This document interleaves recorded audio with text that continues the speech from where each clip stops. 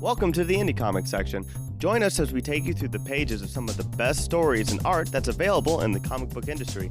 From trivia to book discussions and to interviews, this is Indie Comics. Alrighty, it's another Indie Comics. Woo! Yeah. Alrighty, this is Tyler and I'm with... You're with Jeff? And Maddie. Alrighty, and we have a very, very awesome special guest today. And who do we have on today? Joe Casey. Hey, Joe. Hey, how you doing? Joe's with us via Skype. Okay, the book of the month is going to be Butcher Baker, The Righteous Maker. Oh, I love it. Rhymes are always great, and so Yes, is a rhymes are reference, always which is, great. so I love it. And Joe, what is Butcher Baker, The Righteous Maker? Butcher Baker is a very raunchy superhero comic about a aged patriotic hero who goes on his what he thinks is his final mission. Can I curse on this thing? Absolutely. Yeah. Go right ahead. He fucks it all up and pays All right. That's a really great pitch there. I like it. I know. It's Raunchy Patriot. I love it. And what inspired you to make this? Like, what made you want to have a really fucked up patriotic superhero? Well, there are always certain icons in comic books, especially superhero comics, that are, to me, always ripe for subversion. Yeah. And in this case, it was the patriotic, wearing the stars and stripes, all-American superhero. Kind of like blindsided himself a little bit, maybe like kind of too patriotic. Well, no, just that cliche of the, it was basically subverting a Captain America kind of character. Yeah. That was the initial notion. Oh, okay. And I love Captain America, but it seemed like anything that is so blatantly kind of draped in the colors of patriotism, to me is always up for subversion or parody or just tweaking it a little bit because it's just an obvious target now more than ever. But then for whatever reason, I just thought, people were feeling both good and bad about America at that moment. It was 2009, 2010, and everybody was, feeling pretty great about electing Obama, and so was I. But at the same time, we're also coming off, 8 years of Bush and a horrible economic meltdown, and so there was the yin and yang of the whole America thing, and I think that just kind of pushed me in that direction initially. I mean, the book's not really about that, but in terms of the iconography. Yeah, like how people can kind of connect with it. Yeah, that's kind of where it came from. Okay, that's cool. How did you, how did you kind of keep challenging yourself with this one? Because like you said, like this is something that obviously does affect us all. It is, we're all Americans here. But like it obviously, those kind of feelings affect us. Most of the time, anyway. Yeah, right. What actually got you to challenge yourself to continue on and kind of make this a little bit more unique? And like you said, you wanted it to be more like, or kind of inspired, I guess, like Captain America. So what did you do to challenge yourself to make him different? Well, just once you get into something, it's one thing to kind of have a notion of, I'd like to do a story like this or a character like this. Once you start to build the story and write the character takes over. Yeah. And it became a much more personal, much more emotional kind of story as I was getting into it. Because ultimately that's where I wanted to go with it. But the way I tend to work, it's usually I start from a very general concept, a very quick and easy concept. And then as I start to explore it and dig into it, what the thing is really about starts to reveal itself. Well, to that point, though, you kind of talked about how personal it became. Can you talk a little bit about that? And especially when you get into politics, when you get into, our bright and shiny heroes like Captain America, like Superman, who you've also, done some writing for. How did this evolve for you and become personal? And what did you kind of learn about yourself through it? The easy questions. We're here to ask the easy ones. Well, I mean, I think that the fact that the character was at the, as I like to say, on the back nine of his career. Yeah. Okay. He'd been through it, and this was sort of his what he thought was going to be his swan song. Yeah. And that his age and his the fact that he'd sort of been out of the game for a little while as the story begins did end up working against him. It did make him sloppy. He wasn't as sharp as he used to be. As we all get older, those kinds of issues will always rear their ugly head. Can I still be as good as I was, or can I still be as involved or as dedicated as I was when you're growing up and other things are starting to demand your time and demand your attention? I mean, when I was, first starting out in comics, I was all about, it was just work. And that's all. My whole life was that. I mean, to the detriment of all kinds of other things. Yeah. Yeah.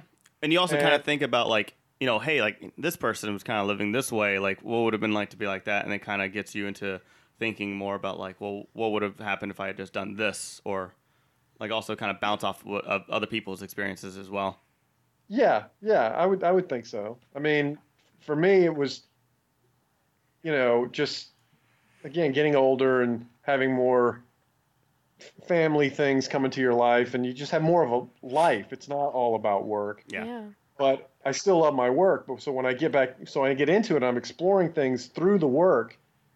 They will always end up reflecting whatever my life situation is, and look, I'm always ruminating about death. I mean, that's just what's that? Writer, that sort of curse. So you try to work through it in whatever way you can, and what better way to do it than borderline pornography in a superhero comic, right? There you go. Well, and to that point, I mean, what you were talking kind of how it was really about the work just producing at the beginning, and your list of credits really speaks to that. But what drew you to comics in the first place as a format, and like what inspires you about the work you do both then and now as you've kind of grown and developed a different voice? Well, I mean, in the beginning, when I was a kid, it's one of those things. I mean, I've never really thought about it too closely, but when you get into comics as a little kid, which I did, probably 4 or 5 years old. Yeah. There's just something about it that speaks to you. It's like having, being able to play a musical instrument when you really have no training for it. You have an affinity for what that language is. Yeah. You don't know why, you don't know how. It speaks to you, it fascinates you, and you just dive way deep, which I did. How old were you when you wrote your first comic? When I wrote my first comic or read my first comic? Wrote. I was writing small press, black and white kind of stuff in high school. So I was probably, teenager. I was also submitting things to Marvel and DC and getting, roundly rejected. But as soon as I start knocking on your door immediately. no. As soon as I realized that actual humans made these things, then I started trying to make them. Yeah. And it took me probably, looking back now, it seems very quick, but I think I turned pro when I was 26. Wow. At the time, I thought, God, this is taking fucking forever to break. Now it's just like a blink, and I was in. Yeah. That's awesome. So yeah. Well, it seems like you definitely have the experience behind you. Now, with all the work that you have done so far, do you have like a constant theme that you like to include in all of that, whether it's working in an indie book or something from the big two? Is there something that you like to include in all of that? Is there some kind of basic common denominator here? Well, for a while, somebody pointed out to me, I forget who it was, that I had a preoccupation with occupation. In other words, when I was writing superhero comics, I was exploring in sort of subtle ways, but it was definitely there, the idea of being a superhero as a job. Like how does a character do their job Yeah. well, Right. or how do they fuck up at their job? Or I mean, so I treated it as a vocation. That's just the way I got into characters. Yeah. Yeah. That this was the character, this is what they did, and how do they relate to what they do. Yeah. How many days does it and take that- for them to get tired of the office coffee and they just bring their own from home? Like kind of like that. Well, yeah, I mean, it just kept cropping up in a lot of the work that I was doing. And then somebody pointed it out to me. I thought, oh wow, and which made perfect sense because I identified myself through my work Yeah. and through my job. So as soon as it was a conscious thing, I subsequently would play into it and then also resist it. Yeah. But at this point, I don't think too much about it. I'm sure it still pops up in my work from time to time. You kind of like That's all right. you'll kind of like lean into it, but then like throw yourself for a loop there for a split second, like aha, and like like stop yourself. Well, yeah. Look, I just Shyamalan myself. Sorry. I'm always I look at it as just playing horrible mind games with myself. But Yeah. your description works too. Shyamalan. Well, that's very interesting, especially from that perspective, because I don't think I've ever heard of the common denominator being the workplace as opposed to work like that. So that's actually a fun perspective. That's how I would totally see being a superhero. Now, from another standpoint, with all the work that you've done, who do you claim to be your literary and/or artistic influences? Oh shit. You mean I think we've heard of in that one. comic books? In comic books specifically? Or just in general? Anything. It could be any genre. Any It could walks be of life. novels. It could be music. Anything. Well, in comics, let's stick with comics because I can easily say in comics. All right. Oh, perfect. I kind of, I mean, I had the big popular influences, the Frank Millers and the Yeah. Alan Moores of the world, Definitely. like everybody else. But I also kind of would latch on to these. They weren't cult writers. They had their moments of popularity, but it was guys like Mike Barron. Oh, yeah. One of my favorites that I didn't even know when I was a kid, which I went back to later and realized he really had a big influence on me, was a guy who wrote for Marvel when I was a kid, and he went on to write for DC a lot, was a writer named David Michelinie, Oh, Yes. okay. who he wrote Iron Man and the Avengers in the 70s. He wrote the Oh, sort of wow. the definitive Iron Man run. His Iron From Man the was probably the 70s. best. Oh, wow. Yeah. Better than Demon in the Uh, Bottle? I think so. Yeah, he wrote Demon in a Bottle. Oh, he did Yeah. write. Okay, Yes, so I he know did. his work then. There you go. Oh, wow. So guys like that, they were sort of in the mix, but they weren't superstars. Yeah. Because again, my whole sort of occupation fascination was I just liked guys who had the job. Yeah. My whole ambition was just to get the job and have the job. It wasn't about whether or not I was going to sell books or be popular was not at all what I ever dreamed about. It was always just about just getting the job was a huge deal. So the true influence were the ones that were employed, actually. is what Yeah. you're saying. Exactly, yes. Employment. Well, I mean, kind of you going into comics, was it kind of a little bit more, I guess, fascinating or kind of, I guess, like world changing, I guess, when the independent comic books started kind of growing and creator-owned things started happening? What were your thoughts kind of going into comic books? Because, at that point, we already had, the image, revolution already began. And so what happened with that when you decided, hey, I'm going to start writing some comics? Was it to have that other option? What kind of mindset did you have? Well, I mean, at the time I broke in professionally, this would be 96, I guess, 96, 97. The initial wave of Image Comics had sort of come and gone. I mean, the initial popularity. Yeah. And all of those books were all kind of, to me, they were versions of the things that those founders had been doing at Marvel, basically. They were, X-Men like titles and Spider-Man like titles, superheroes, basically. Yes, Yeah. exactly. So and I knew they had, they owned them, and I knew what the deal was, but other than those characters and those concepts, at that point, creator-owned comics in the mainstream was not all that prevalent as an idea. So when I was breaking in, I was doing two things simultaneously. On the one hand, I was doing these no money black and white comics that I would own, but I didn't really, they were just I was doing it for the love of the game. I just wanted to make comics. Yeah. And then there was I'm going to get a job that pays me money at Marvel and or DC. That's true. So I can do this for a living. And the two did not meet at all. And luckily I did get in at Marvel and was able to start making a living at it. And it wasn't it took about 4 or 5 years for the direct market to kind of stabilize and show some signs of life after the morbid mid-90s. Yeah, especially with Marvel, yeah.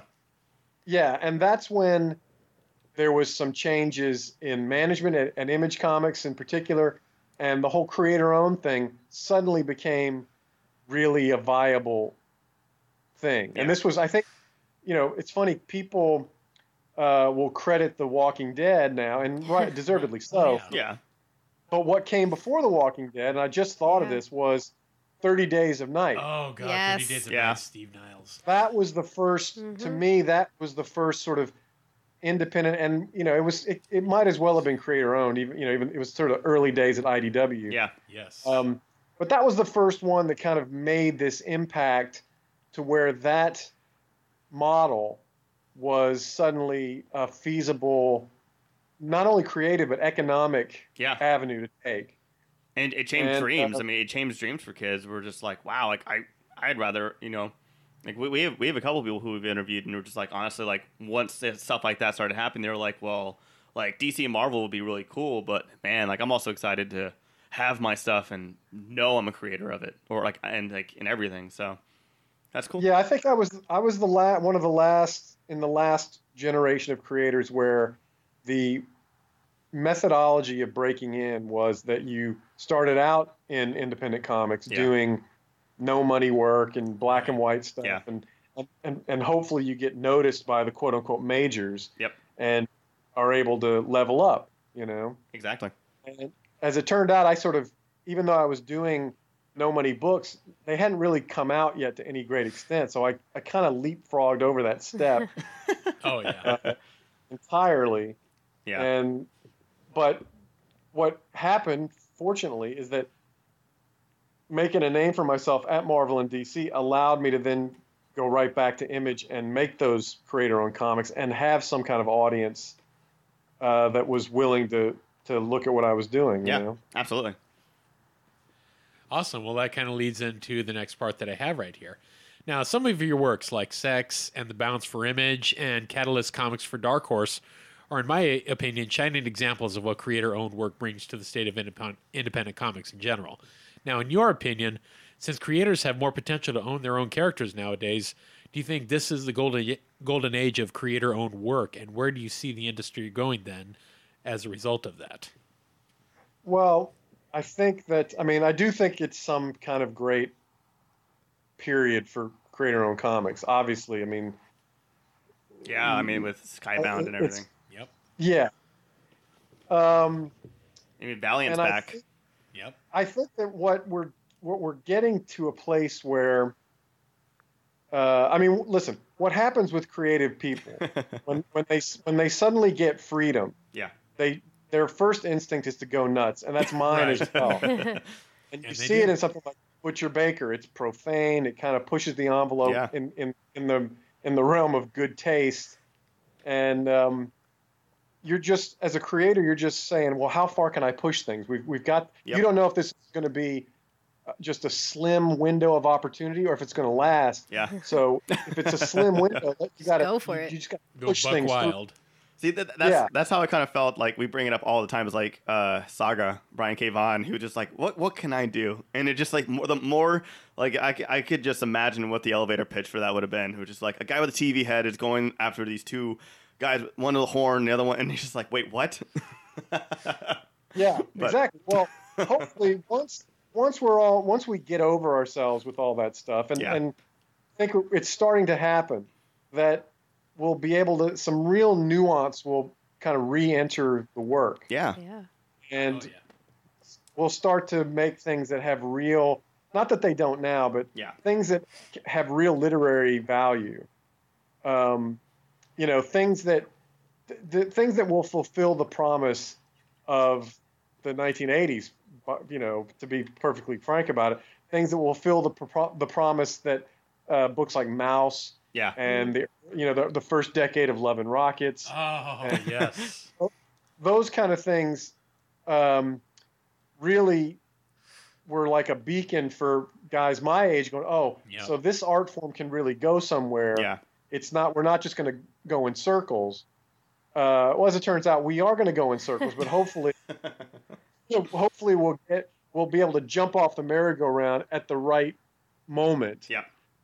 And some deeper, more affecting work will come out of it.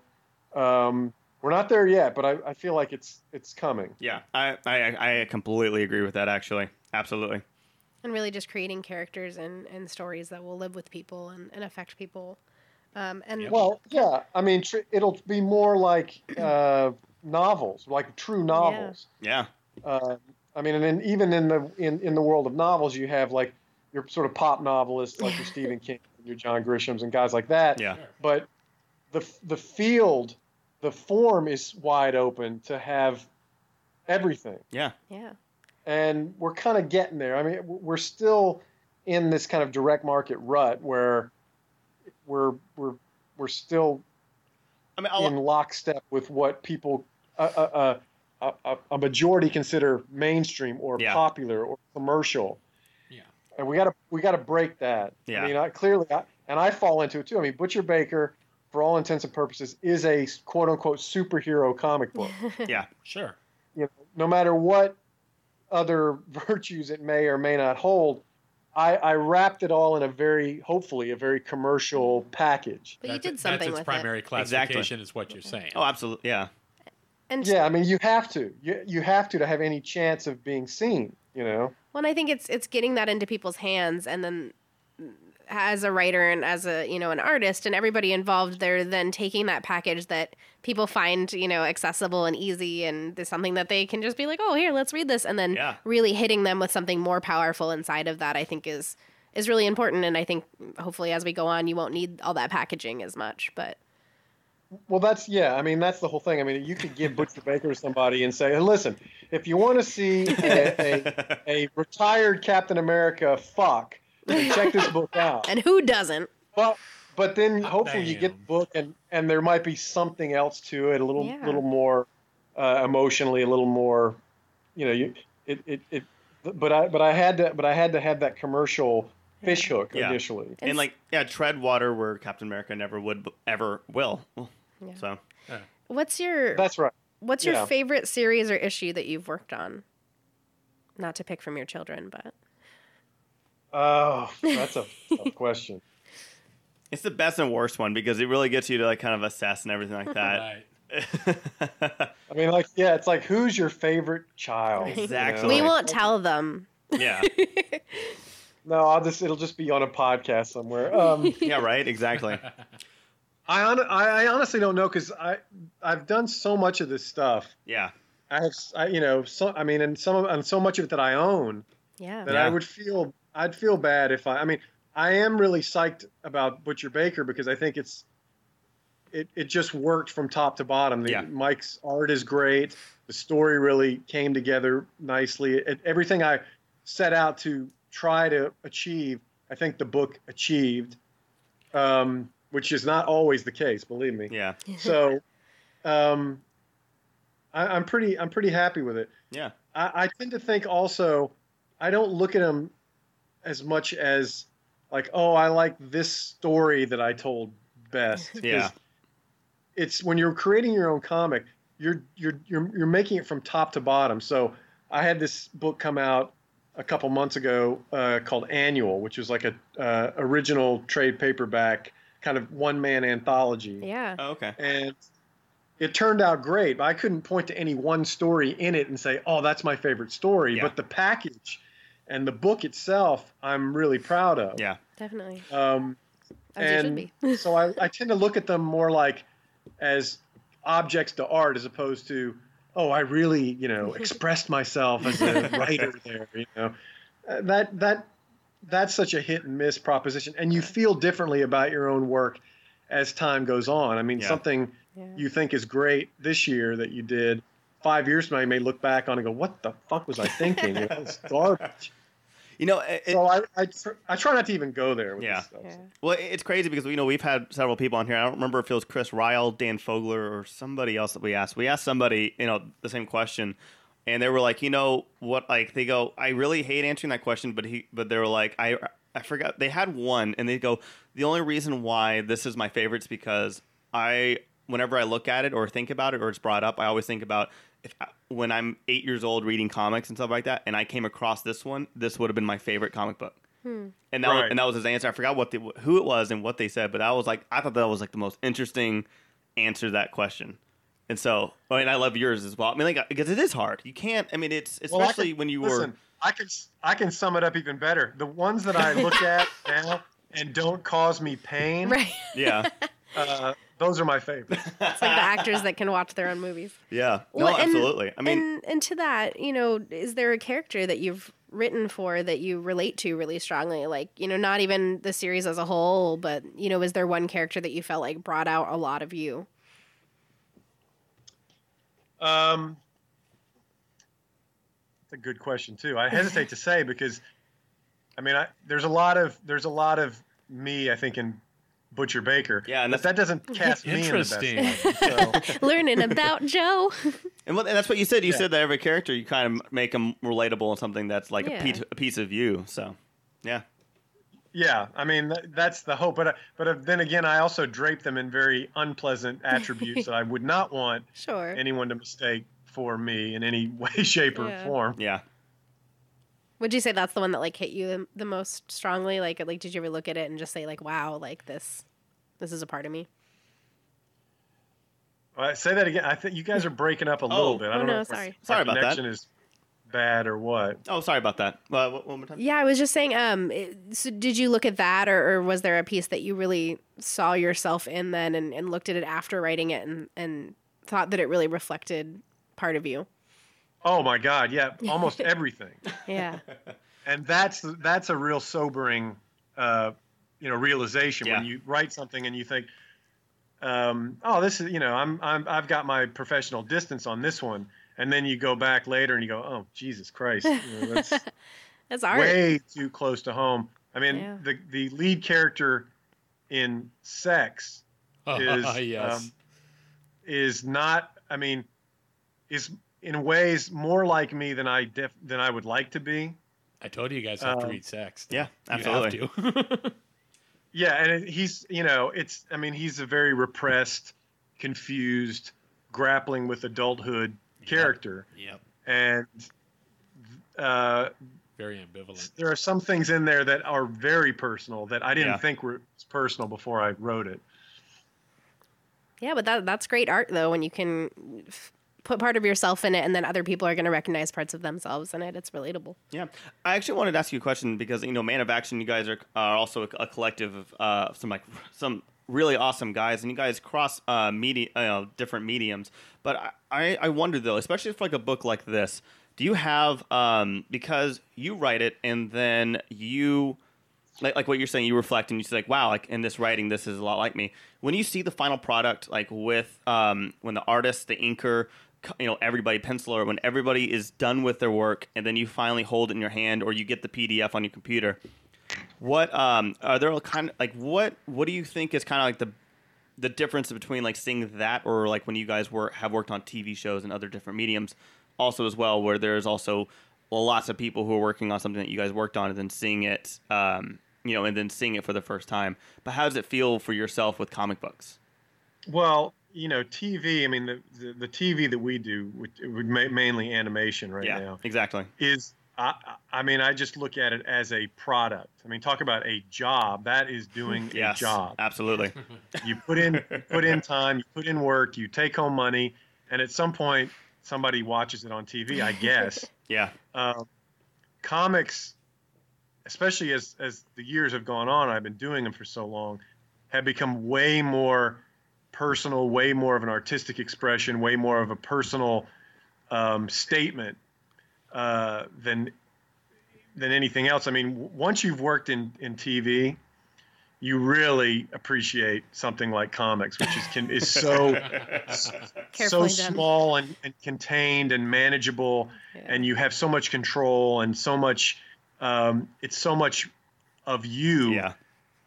Especially creator-owned comics, where again, like I said, you're top to bottom involved in every aspect of the creation and the production and the design and the publication, everything. Yeah.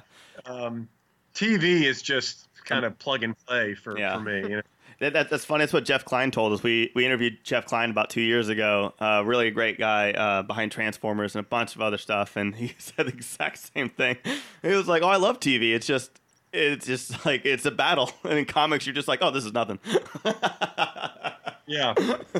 And that makes some. I mean, to me, my weird sense of value system, that makes perfect sense. That the thing that you don't make money on really, but you do it for the love, that should be the thing that's the most personal to you. Exactly. And these other endeavors that, have lots of moving parts and, have maybe a bigger thumbprint on the culture. But that's just, I mean, that's what you do to pay your rent, Yeah. So to be able to make the other stuff. Cool. Exactly. I mean, I do feel like everything that I do, that I sort of subject myself to make money, is in part funding my artistic endeavors on the creator-owned comic side. Yeah. Perfect. So in other words, employed but artistic. I look at. Well, I put it this way. Let's put it this way. Ben 10 paid for Butcher Baker. Exactly. And I'm a big fan of Ben 10. They may be quite different, but they're all in the family. Love Ben 10. There we go. Now, there are a lot of writers that suffer from writer's block that prevents them from finishing stories. When it comes to crunch time, how do you yourself overcome it?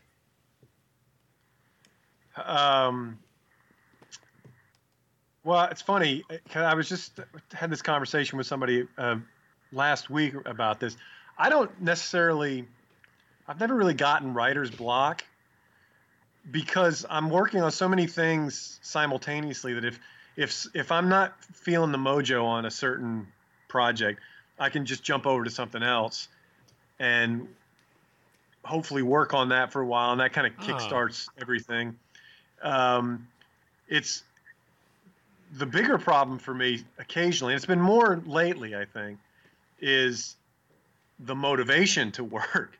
Oh, because as the animation stuff and the TV stuff has become more and more a part of my work life, I find myself more and more wanting to take longer vacations. Oh, well, yeah, and maybe sleep in a little more. I mean, it's been more of a job than I've had in a while. I mean, the first 10 years of my professional life, where it was mostly comics, was like not having a job at all. It was the greatest. Yeah. It was right. It was it was living the dream, because I was doing a lot of mainstream commercial comics, work for hire stuff. Yep. That was paying very well. But I love writing that stuff just as much as I love writing my own stuff. So it was not as much work as it was, it was more of a vocation than an occupation. Yeah, but yet I was getting paid for it. You're having a lot of fun. You're like, it's not exactly pleasure. You can't say that, because it is also like, could be possibly draining, or you also have like deadlines and stuff. But yeah, exactly. It was a dream job. Yeah.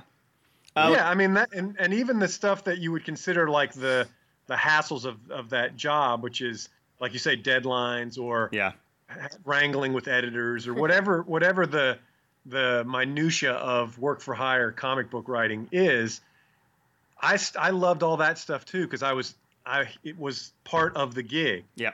It was what I knew what I was signing up for. I knew it was going to be, how do you have your voice come through in these very commercial, very controlled situations? How do you write Superman and make it a personal statement? Yeah. As well as fulfilling all the continuity and and all the requirements of a good Superman comic. Exactly. Yeah. Totally. And then also, No real surprises. Then, When in especially other with something like that, there's expectation then that Yep. comes in because you're speaking to a brand rather than something Yeah. that you're creating yourself. And was that really different for you then from, say, Butcher Baker, where it's completely yours?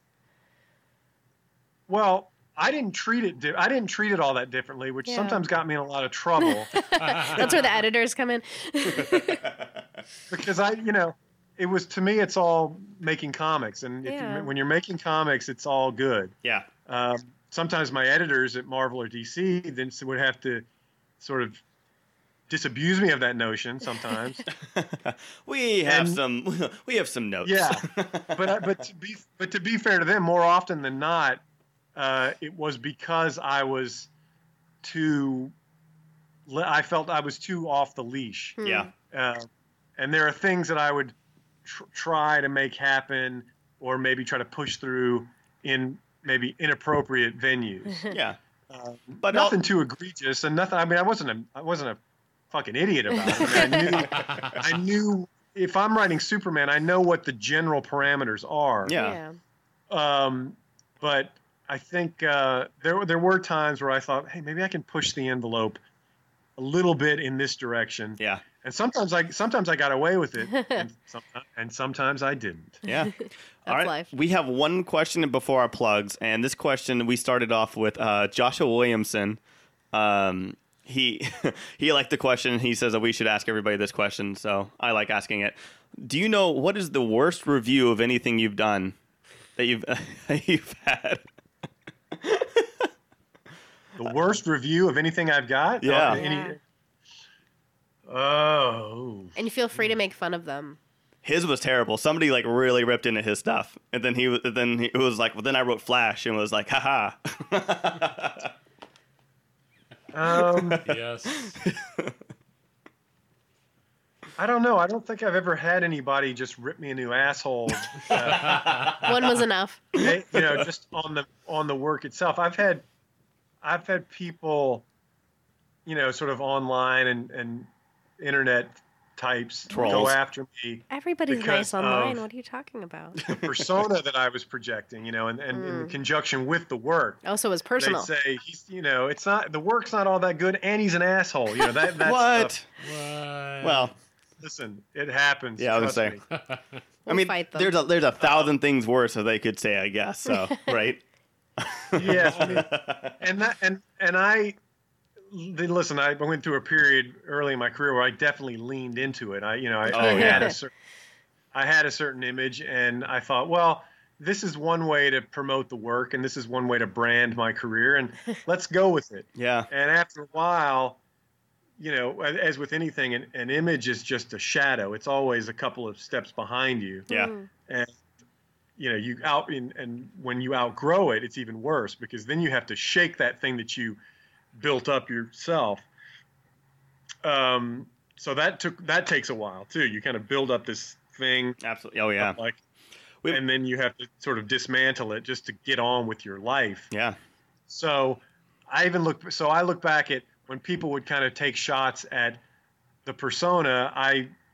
In retrospect, I see where they were coming from. Yeah. Yeah, we felt like that. We started this 3 years ago. We were just like, what are we doing? And then when we've had some real, that doubt is always there, but we fought through it, and now we're very proud of our show. And yeah, that's really cool. Thank you so much. I guess the last thing is what should we be looking forward to in the future? I mean, we got Butcher Baker. What's next? Let me say, there is gonna be more Sex, the comic book. All right. Yes, thank you. And then I've got a series that was announced earlier this year. Another Image book. It's called The New Lieutenants of Metal. Yes. Yes. Drawn by Ulysses Farinas, which is coming out probably late spring, early summer. I remember that announcement.